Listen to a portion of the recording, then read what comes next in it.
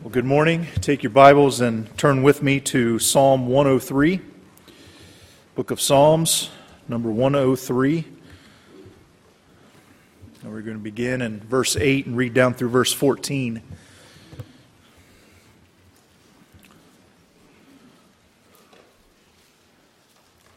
Psalm 103 and verse 8, the Bible says, "The Lord is merciful and gracious, slow to anger, and plenteous in mercy. He will not always chide, neither will he keep his anger forever. He hath not dealt with us after our sins, nor rewarded us according to our iniquities. For as the heaven is high above the earth, so great is his mercy toward them that fear him. As far as the east is from the west, so far hath he removed our transgressions from us. Like as a father pitieth his children, so the Lord pitieth them that fear him. For he knoweth our frame, he remembereth that we are dust." Let's pray. Father, I'm overwhelmed with your goodness and your mercy. Lord, I just pray that you would just break our hearts this morning as you've broken mine. Lord, we need you. Thank you so much for your mercy. We don't deserve any of this, but you offer it to us. Lord, I just pray that you'd speak through preacher. Fill him with your Holy Spirit and just speak to our hearts. And thank you so much for the blessing that you are. And Lord, I just pray that your Holy Spirit would reign upon us this morning and that we would respond as needed. Lord, we need you. We love you. In Jesus' name, amen. Well, for the last several weeks, we have been studying the thought of knowing God. In Jeremiah chapter 9, verses 23 and 24, the Bible says, "Thus saith the Lord, let not the wise man glory in his wisdom, neither let the mighty man glory in his might. Let not the rich man glory in his riches, but let him that glorieth glory in this, that he understandeth and knoweth me." God wants us to know him. And we've talked about some of the different ways in which we can know God. And this morning we want to talk about God's mercy. Knowing God's mercy. I'm so glad that we have a merciful God. Amen. Much of the teachings of Jesus and the Beatitudes either comes directly or is closely related to the Old Testament. Mercy is something that I think is in short supply in our world today. And sad to say, sometimes it's in short supply in our church as well. And we have to be careful about that. Mercy and forgiveness is something that all of us would like to see showered on us. We want mercy. We want forgiveness. But somehow we say, don't ask me to do the same for someone else. It's not a part of my nature. Amen. Well, it isn't part of our nature because we still have an old sinful nature, don't we? But we want to allow God's nature, that divine nature that we receive when we become a Christian, to flow through us, and therefore we can show mercy to other people. I read about a lady not long ago who had her picture taken. And when she was examining the proof of the picture, she complained to the photographer. And he said, "What's wrong?" She said, "Wrong? This picture doesn't do me justice." To which he looked at her and said, "Ma'am, you don't need justice. You need mercy."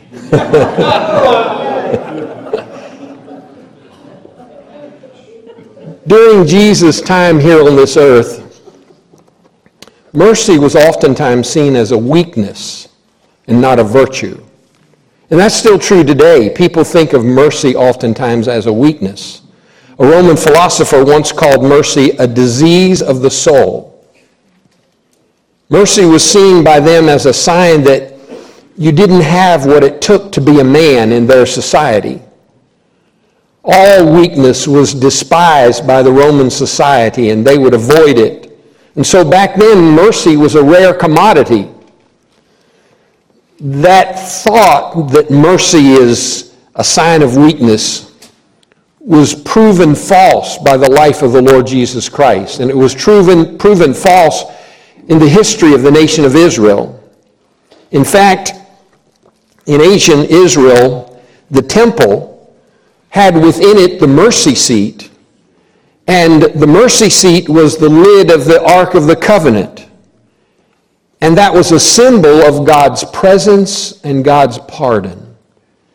Big difference when you think about mercy not being seen as a sign of weakness, and yet God looks at it as His presence and His pardon. The blood of the temple sacrifice was brought into the temple and was sprinkled on the mercy seat and secured the atonement for sin. Atonement means, if you break it down, at one. It means to be made one with God. When we sin, our sin separates us from God. The blood of Jesus Christ brings us back in fellowship with God. In the Old Testament, they had the animal sacrifices that were offered and made atonement or brought back into fellowship with God, the people. And so the blood of the sacrifice was needed for mercy to be extended. And the same thing is true for us today. Though we don't have animal sacrifices, we have the blood of the Lord Jesus Christ. And His blood is necessary for us to be able to have the mercy of God. It's necessary for us to experience that mercy. A.W. Tozer, who was a great Christian author, said this. He said, "It was the mercy of God that gave us the cross, not the cross that gave us mercy." The symbol of Christian faith is the cross. We oftentimes wear a cross on a necklace or wear cross lapel pins or put crosses on our signs. Vicki and I were coming back from San Diego, and there was a man sitting in front of us, and he had a sign, or had a T-shirt on, and on the back of it said, "Brother Bill's Heating and Air Conditioning." And the heating had a T, which was bigger, with a cross on it. And I got to talking to him a few minutes and found out his dad was a pastor. But that cross is a symbol of Christianity to us today, a symbol of our Christian faith. There's a lot of different ideas of what mercy is. Some of the ideas we can take just as a grain of salt because there are a lot of misconceptions that go into the matter of mercy. So the question then is, what is mercy? When we talk about God is mercy, what is mercy? When we think about defining mercy, one inescapable fact is that mercy dwells in the realm of the guilty. It's the guilty person that needs mercy, amen? It's the guilty one that they say throws themselves on the mercy of the court. In the parable of the unmerciful servant that's given to us in the Gospel of Matthew chapter 18, it was the one who was owing much money that was asked mercy and was declined. The word that Jesus used in Matthew chapter 5 when he said, "Blessed are the merciful," the word for mercy is the Greek word elios. It is a word that in the Hebrew, in the Old Testament, is the word chesed, and it literally means to get inside of someone's skin. Have you ever had somebody say, "They just get under my skin"? Well, that's usually not mercy. That's not what we're talking about when they get under your skin. But the idea is for us to get inside of somebody. Mercy feels what they're going through. You understand their trial or their burden or what they're experiencing. We move in, you might say, on behalf of the person that's struggling. If you think about it, every one of us have needed mercy to be shown towards us at one time or another in our life. Maybe it was not having to pay a bill that we owed, and we received mercy. Maybe not receiving the punishment that we deserved, or not getting a ticket from the police officer and instead got a warning ticket. We got mercy. Not being penalized in school for handing in a late paper. Maybe receiving help on a job or a project around the home that was our responsibility that we should have taken care of. But did you know the greatest mercy shower that there has ever been was God Himself? In Lamentations chapter 3, verses 22 and 23, he says, "It is the Lord's mercy that we are not consumed. It's of His mercy that we are not consumed, because His compassions fail not. They are new every morning. Great is thy faithfulness." God shows mercy to every one of us. If He didn't, we'd be dead. Because we've all sinned. We've all violated God's holy law. And yet God does not immediately cast us into hell when we violate His law. He doesn't immediately destroy us when we break His commandments. If He did, earth would be unpopulated by now, wouldn't it? God's greatest show of mercy was when He sent His Son to the cross at Calvary. And Jesus died there on the cross and paid my sin debt and paid your sin debt. Hold your finger there in Psalm chapter 103 and go over with me to the New Testament. I want you to look at Romans chapter 8 and verses 6 and 7 and 8.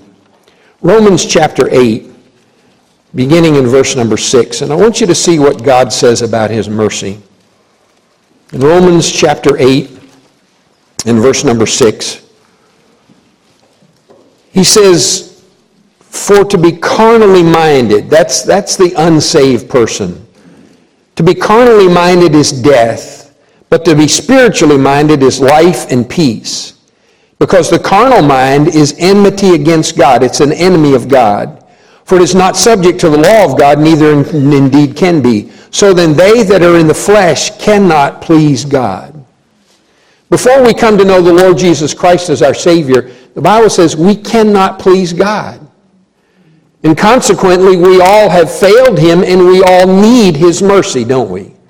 We need Him to show mercy towards us. But now that we are saved, those of us who have trusted Christ as our Savior, through faith in His Son, God has shown us His mercy and forgiven us of our sins, and He's given to us everlasting life.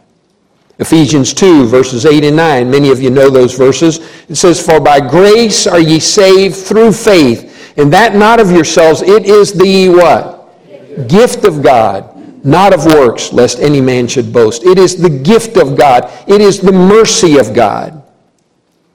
Sometimes we think about grace and mercy. What's the difference? Grace is God giving to me what I don't deserve. When you and I die, we don't deserve heaven, but grace, the grace of God, gives us heaven. Mercy is God withholding from me what I do deserve. If I got what I deserve when I died, I'd go to hell. But thank God for His mercy, He doesn't give me what I deserve. His mercy is such a tremendous blessing, not just at the moment that we get saved, we trust Christ as our Savior, but throughout our lives as Christians, God's mercy is revealed to us over and over and over again. And in our text here in Psalm 103, the Bible gives to us a clear understanding of what the mercy of God really is. I want you to notice several things with me, and there's some notes on the back of your bulletin if you want to fill them out. First of all, notice the declaration of God's mercy.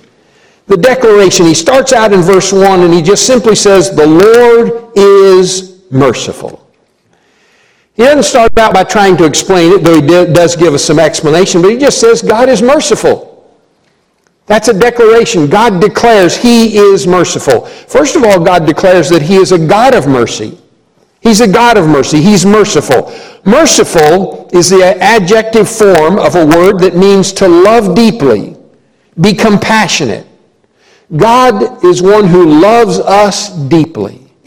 He has compassion on us. When God described Himself to Moses in the Old Testament, He said in Exodus 34 and verse 6, He said, the Lord God, merciful and gracious, long-suffering and abundant in goodness and in truth. The Lord God, merciful. Because God is merciful, because He is compassionate, He cares for us. He cares for you. He's concerned about your well-being. He's concerned about your needs. He's concerned about your eternal life. With God, you are not just a number that's printed out on a computer. With God, you are a real person. Amen? Some of you guys who work with computers who do some of the programming and all, you got all those numbers you got to fit together and work all that. Aren't you glad we're not just a number to God? Amen? We're a real person. He knows us by name. He knows your name. He knows your address. He knows your phone number. He knows the number of hairs on your head, the Bible says. It's easier for me than it is for you, but He knows how many hairs are on our head. He cares about us. And so He declares that He is a God of mercy. And then he also declares that he's gracious. He's gracious. Verse number 8 again says, the Lord is merciful and gracious. When we think about grace, a lot of times we think of the term unmerited favor. We don't deserve what God gives to us. He gives us heaven. We don't deserve that. He gives us blessings. He daily loads us with benefits, the Bible says. We don't deserve that. He gives us his unmerited favor. Because God is gracious to us, he shows us that favor that we do not deserve. Not only does this verse declare that God is merciful and that he is gracious, but it also says that he is slow to anger in verse number 8. God is slow to anger. He provides forgiveness, he provides healing, he provides salvation, and he provides so much for us. Why does he do all of that? Because his nature is merciful, his nature is gracious, and his mercy and grace is shown towards us in that he is patient towards us. He is slow to anger. I was reading this week and I saw that water boils at 212 degrees. Olive oil boils at 570 degrees. Mercury boils at 675 degrees. But the verses 8 and 9 teach us that God's boiling point is a whole lot higher than that. Amen? He is slow to anger. How many, don't raise your hand, how many of you wish you were slow to anger sometimes? God wants us to have the same nature that he does. And he wants us to be slow to anger. He talks about that in other places in Scripture. But I'm glad God is slow to anger. Many of us, we can lose our temperature. We can lose our temper. We can lose our temper at the drop of a hat. And some of you will even drop the hat if you need to. But God says he's slow to anger. I'm sure glad God doesn't get angry with us like sometimes we get angry with other people. Yes, God's righteous wrath is a terrible thing to experience, but I'm glad he's slow to anger. He doesn't come to that wrath immediately. He's slow to anger. If God was not slow to anger, the children of Israel would have never made it out of the wilderness into the promised land. Between their complaining and their immorality and their idolatry, there was enough for God to wipe them out. But the Bible says he was slow to anger. And then God also declares that he is plenteous in mercy. Not is he just merciful. The end of the verse says, and plenteous in mercy. That means that God abounds in love and mercy. He abounds in kindness. Get this through your thick skull this morning. God loves you. Amen? Amen. He loves you. And he is gracious and he is merciful towards us. And that's not just a cliche, God loves us. It's real. He loves us. Now, I know there's a lot of things going around in our world today, a lot of false teaching. That if God loves everybody, then how could he send anybody to hell? God loves you so much that he provided a way you would not have to go to hell. Amen. He sent his only begotten Son. Would we do that for somebody else? Would we give our son? Would we give our daughter? Would we give our children? We wouldn't be so quick to do it as God was.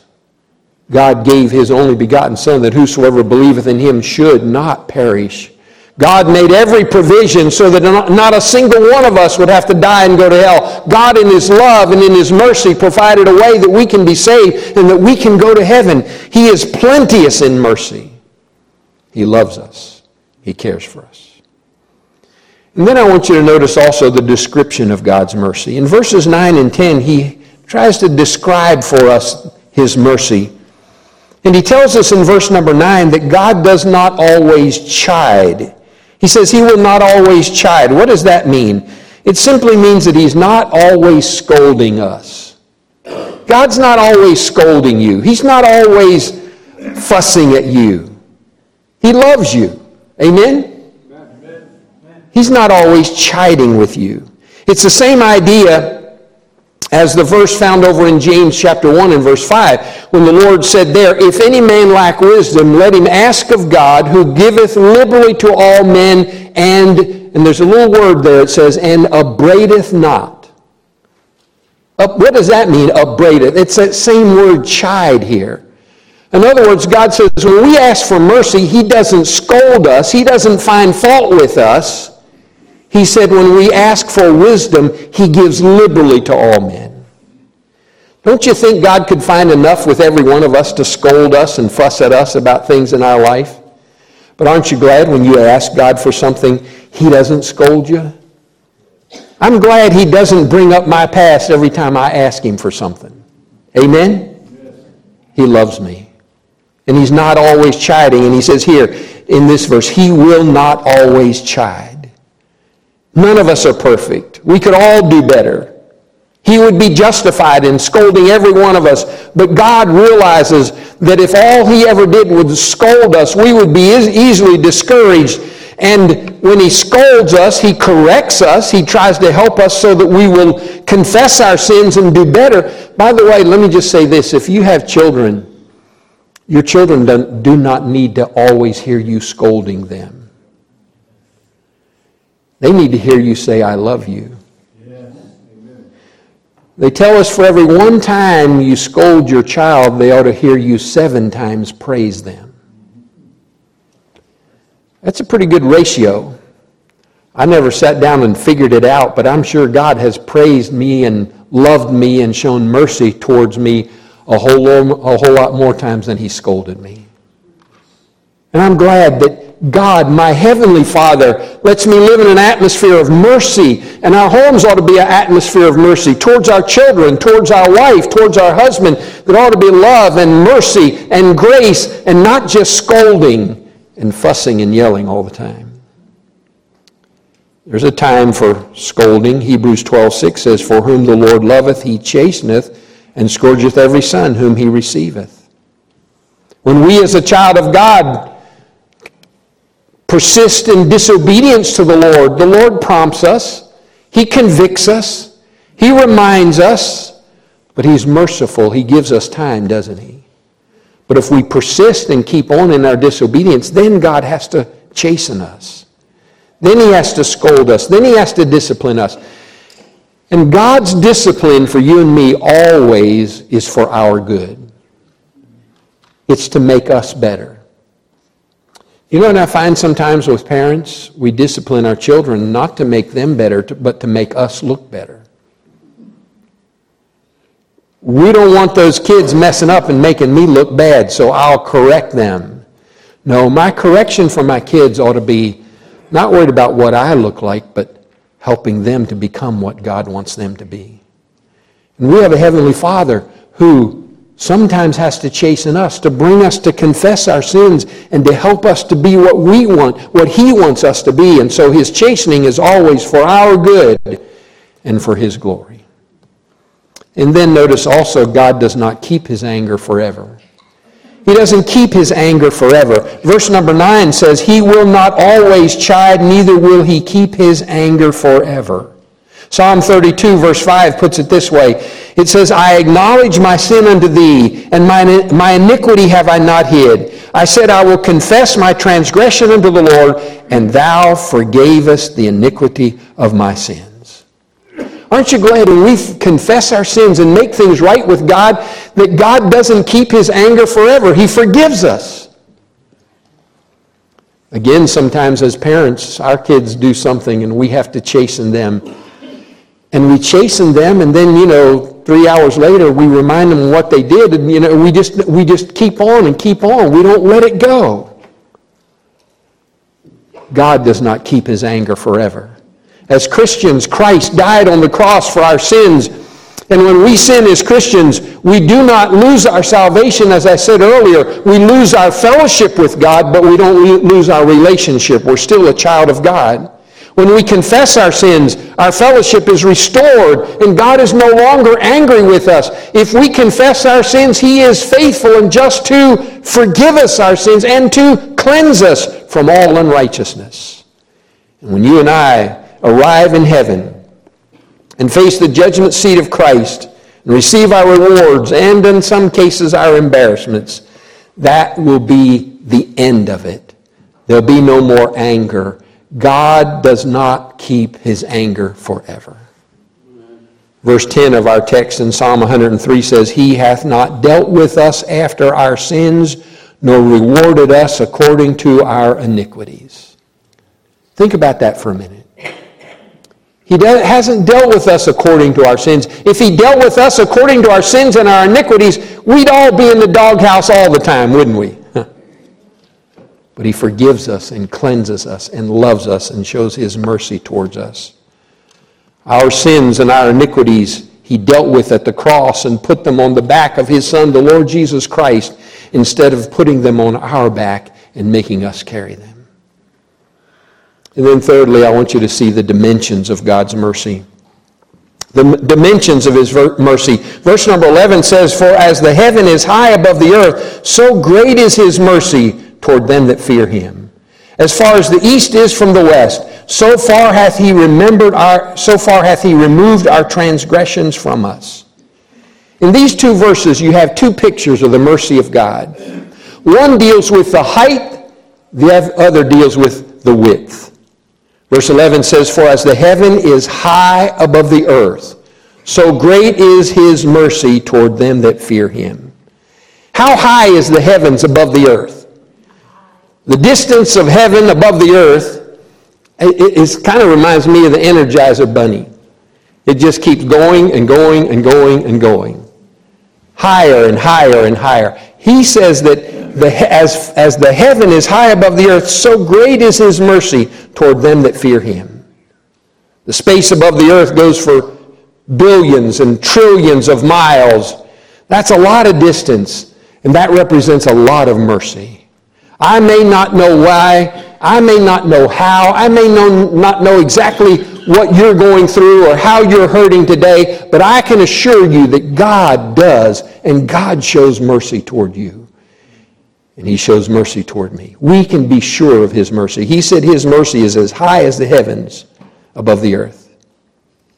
His mercy is towards them that fear Him. It's towards them that fear Him.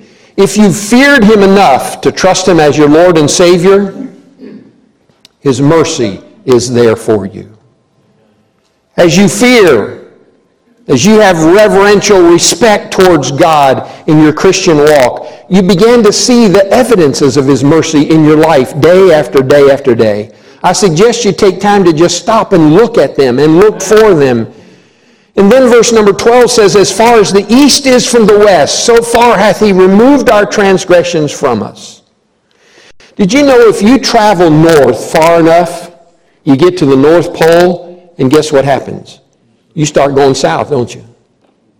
If you go south far enough, you get to the South Pole, and then you start going north again. But if you go east, you just keep on going east. You never reach the end of it. If you go west, you just keep on going west. You never reach the end of it. Why? That's a picture of God's mercy. He said, as far as the east is from the west, there's no end to it. That's how far God has removed our transgressions from us. They're gone. The kids used to sing a song, Gone, gone, gone, gone, yes, my sins are gone. They are gone, amen? In His mercy, He's forgiven us. He's taken them away as far as the east is from the west. When it comes to our sins, God sends them in one direction, you might say, and sends us in the other direction, and we'll never meet again. Every sin that you have ever committed has been paid for by Jesus Christ on the cross at Calvary. Every sin you ever will commit in the future has already been paid for by Jesus on the cross at Calvary. You say, preacher, how's that possible? Well, when Jesus died on the cross, it was almost 2,000 years ago. How many sins had you committed when Jesus died on the cross? Unless you're over 2,000 years old, none of you had committed any sins yet, right?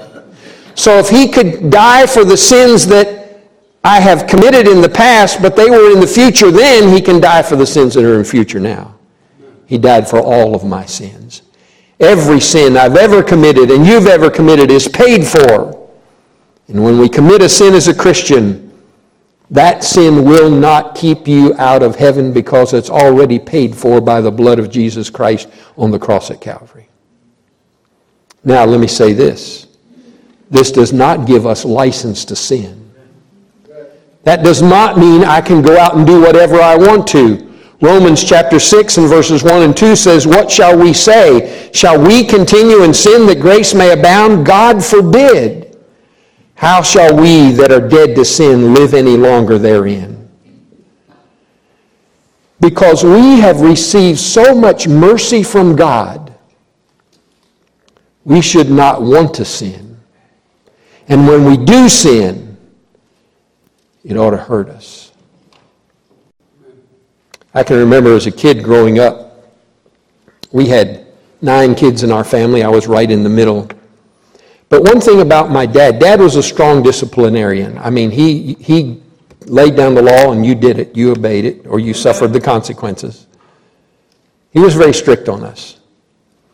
But there was something in me that didn't want to disappoint my dad. And there ought to be something in us as a Christian, as a believer, that we don't want to disappoint our Heavenly Father.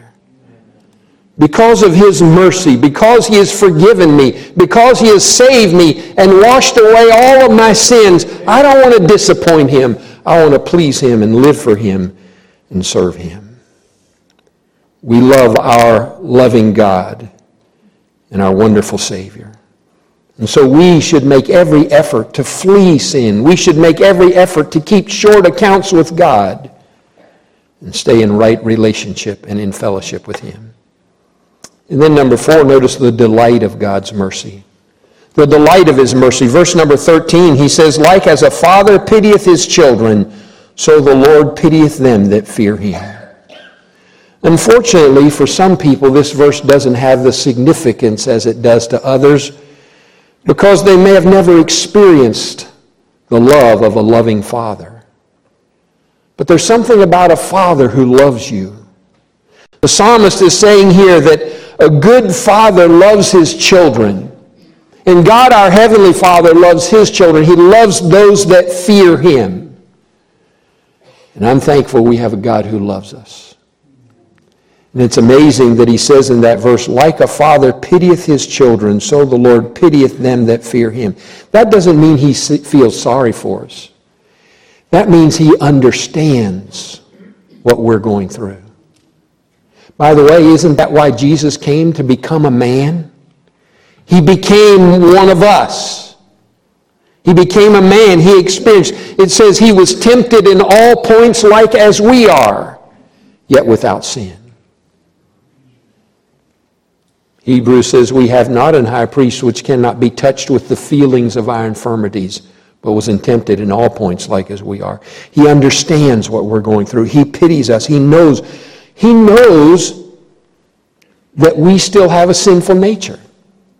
He doesn't excuse our sin because of that, but He understands. He knows that.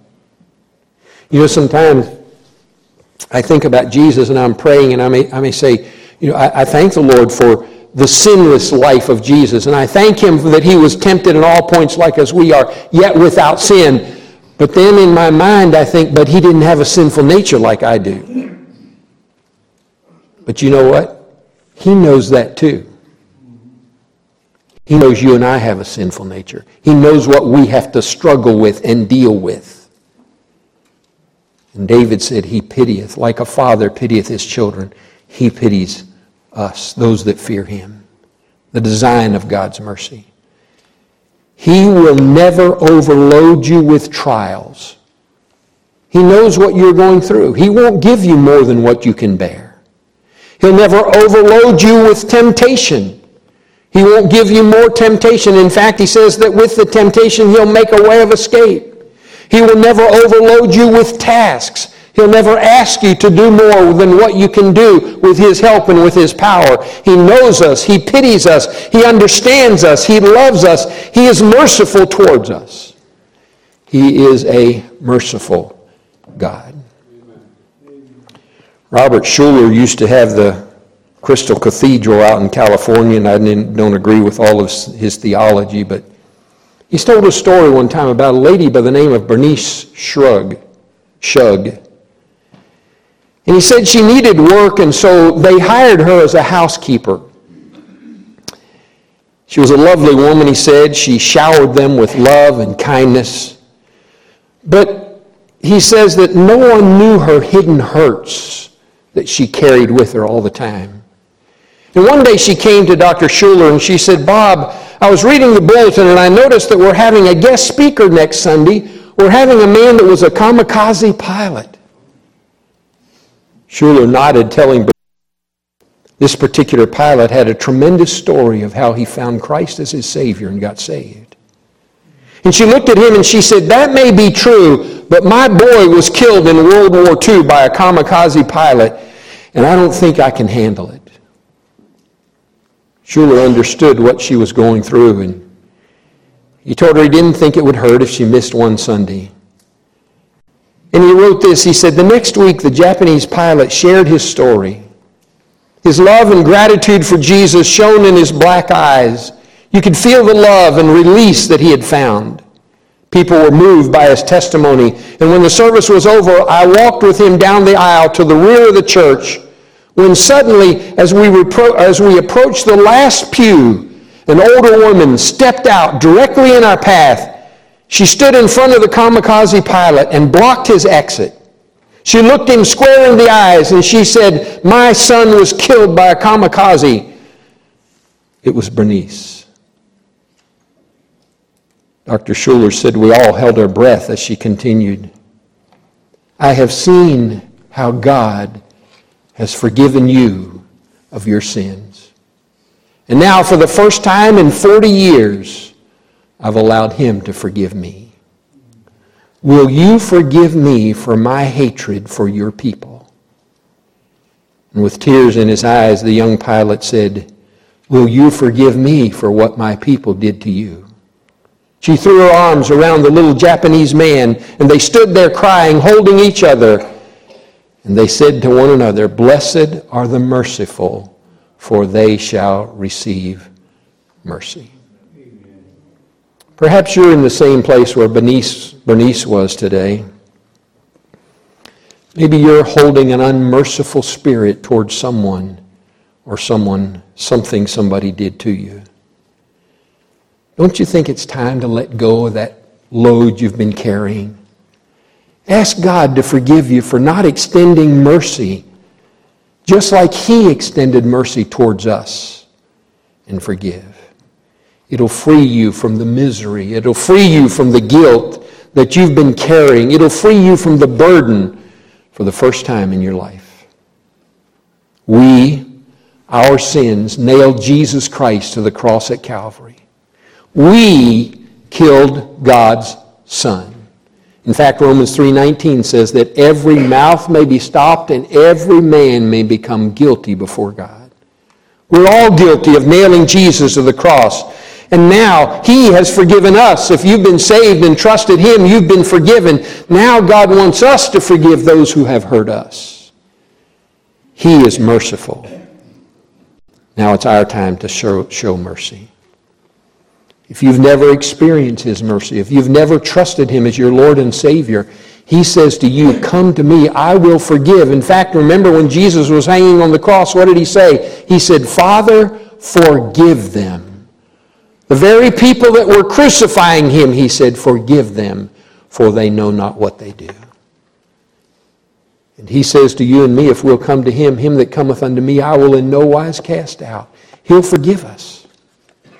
And then when he forgives us, he wants us to extend the same mercy and the same forgiveness to those who have hurt us and harmed us and failed us. Let's bow our heads together for prayer. Father,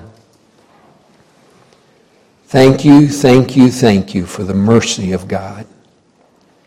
Thank you that we have a merciful God who is full of mercy. And thank you for extending that mercy to us at our salvation and over again in our Christian life as we've come and confessed our sin. And you've been merciful to forgive us. You didn't exercise your wrath and cast us into hell or take our life or destroy us. You showed mercy. And there may be some folks carrying some heavy burdens today that you would like to lift if they'll show mercy. Only by your grace can we do it. Would you help us to be like you in being merciful? With our heads bowed and eyes closed, I wonder how many of you here today would say, Preacher, I've experienced the mercy of God. I've trusted Him as my Lord and Savior. He's extended His mercy to me and forgiven me of my sins, and I've trusted Him as my Savior. If I die today, I know for sure I'm going to heaven. You can say, I know Christ as my Savior. I know I'm going to heaven. If that's true in your life, would you just slip up your hand and as a testimony of that fact? I know for sure I'm saved and going to heaven. I know Christ. God bless you. You may put it down. I couldn't see everybody's hand. I would not embarrass you. But I wonder if there's somebody here today to say, Preacher, I'd like to experience that mercy. I'd like to have God forgive me of all my sins and save me. Our heads are bowed and eyes closed, but you'd say, Preacher, pray for me. I'd like to be saved and know for sure I'm going to heaven. Would you just slip up your hand and let me pray for you? Anyone? I'm not sure of that, but I'd like to be sure. Pray for me. I want to be sure. I don't see anyone raise their hand. I hope that means everybody here knows Christ as their Savior. But I want to ask you another question that I wanted to get to this morning. With our heads bowed and eyes closed, I wonder how many would say, Preacher, there's some deep hurt in my life. Maybe nobody knows about it. Maybe others do know about it. But you've carried this heavy burden. This morning you'd say, Preacher, would you pray with me that God would give me mercy to forgive like Jesus forgave me? Would you pray for me this morning that God would give me that mercy to forgive that person who hurt me or those people who hurt me? Pray for me this morning. Would you lift your hand and let me pray for you? God bless you, and God bless you, and God bless you, and you. Yes. Are there others? God bless you. I see your hand. Anyone else? Pray that God would give me that mercy. Amen. Thank you. Lord, you know our hearts today. And because you are a merciful God, you feel what we're feeling right now. Would you extend your grace and your mercy and help us? We can't do it on our own. But with your help, we can forgive. If you forgave us of the sin that nailed your Son to the cross, you can give us grace to forgive whatever that person has done to us or those people. And lift the burden and lift the guilt and restore the joy in my heart. Lord, would you do it today? And would you help each of those who raised their hand to right now just cry out to you and ask for your mercy?